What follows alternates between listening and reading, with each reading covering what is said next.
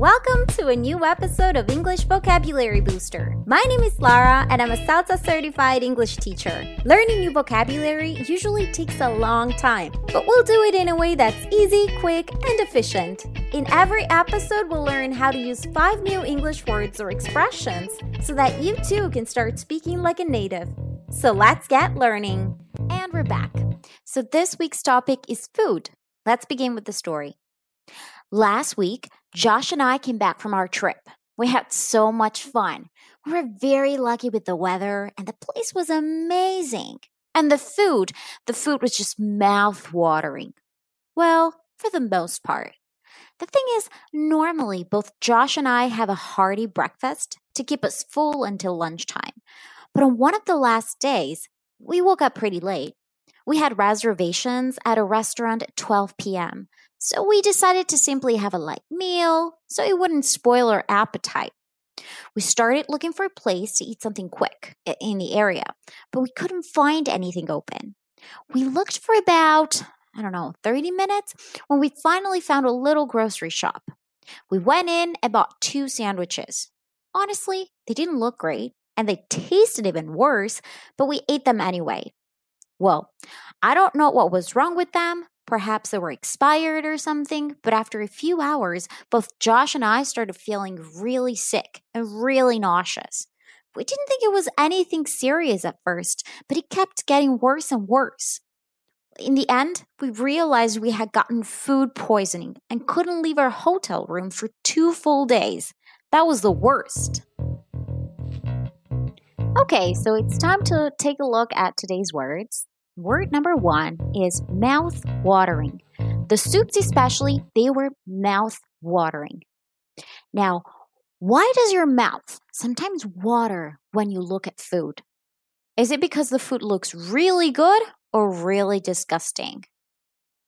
Well, it's because it looks really good. When your mouth waters, you're looking, at a piece of cake or something, and you just want to eat it. So that's mouth watering. It makes your mouth water.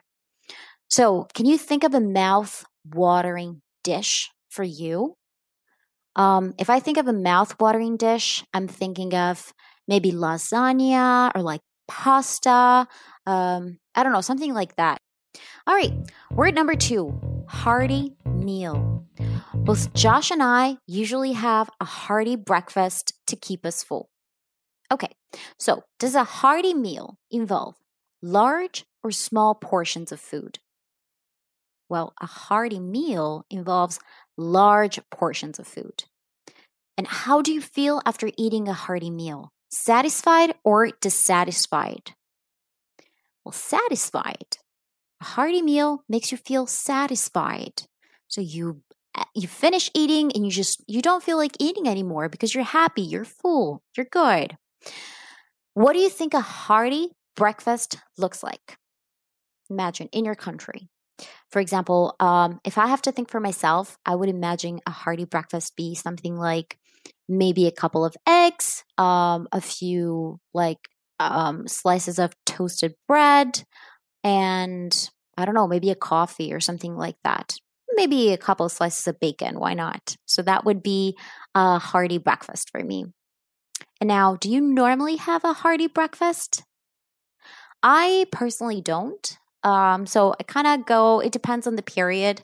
But as of right now, I mostly just have a coffee for breakfast and then I have like a bigger lunch. So I'd rather have a hearty lunch than a hearty breakfast. But again, it's up to you. Word number 3, light meal. We simply decided to have a light meal. So a light meal is normally big or small. A light meal, it's normally small. It doesn't include a lot of things on your plate. So does a light meal normally include fatty or fried food? Well, no. A light meal doesn't include any fatty or fried food because that would be the opposite, obviously, a heavy meal. So let's think of an example of a light meal. I can think of, when I think of a light meal, I definitely think of vegetables, maybe meat, like some lean meat, like I don't know, like a piece of chicken or maybe some fish also. That would be a light meal. Word number 4, to spoil someone's appetite. So it wouldn't spoil our appetite. Now, if you have eaten something and it has spoiled your appetite, are you more hungry than before or less hungry than before? Well, you are less hungry than before because your appetite has been spoiled. Now, if you're hungry, but you don't want to spoil your appetite, what should you have? Again, you do not want to spoil your appetite. You still want to be hungry. So what are you going to have? Are you going to have a piece of fruit or a burger? Well, I'd suggest having a piece of fruit. That way, you will not spoil your appetite and you will still be hungry. And listen, if you snack in between meals, does that normally spoil your appetite? Or are you still hungry before your next meal? Because personally, if I snack in between meals, even if I have like a piece of fruit or, I don't know, just something very small, maybe a couple crackers, I don't know how, but it spoils my appetite and I'm not hungry for like hours after. So what I tend to do is I try not to snack in between meals. So again, my appetite is not spoiled and I get to lunch or I get to dinner and I'm still hungry. Word number 5, food poisoning. We had gotten food poisoning. Okay, so let's talk about food poisoning. What symptoms are usually associated with food poisoning? I'll give you 3 options, okay? Leg pain, so your legs hurt, having to go to the bathroom, or nausea, which are usually associated with food poisoning. Well, normally you either have to go to the bathroom or you have nausea or both, but leg pain, it's not normally something that you associate to food poisoning. And can you get food poisoning from drinking something harmful? Well, yes, unfortunately you can. So just because you have the word food in food poisoning doesn't mean it's only connected with food.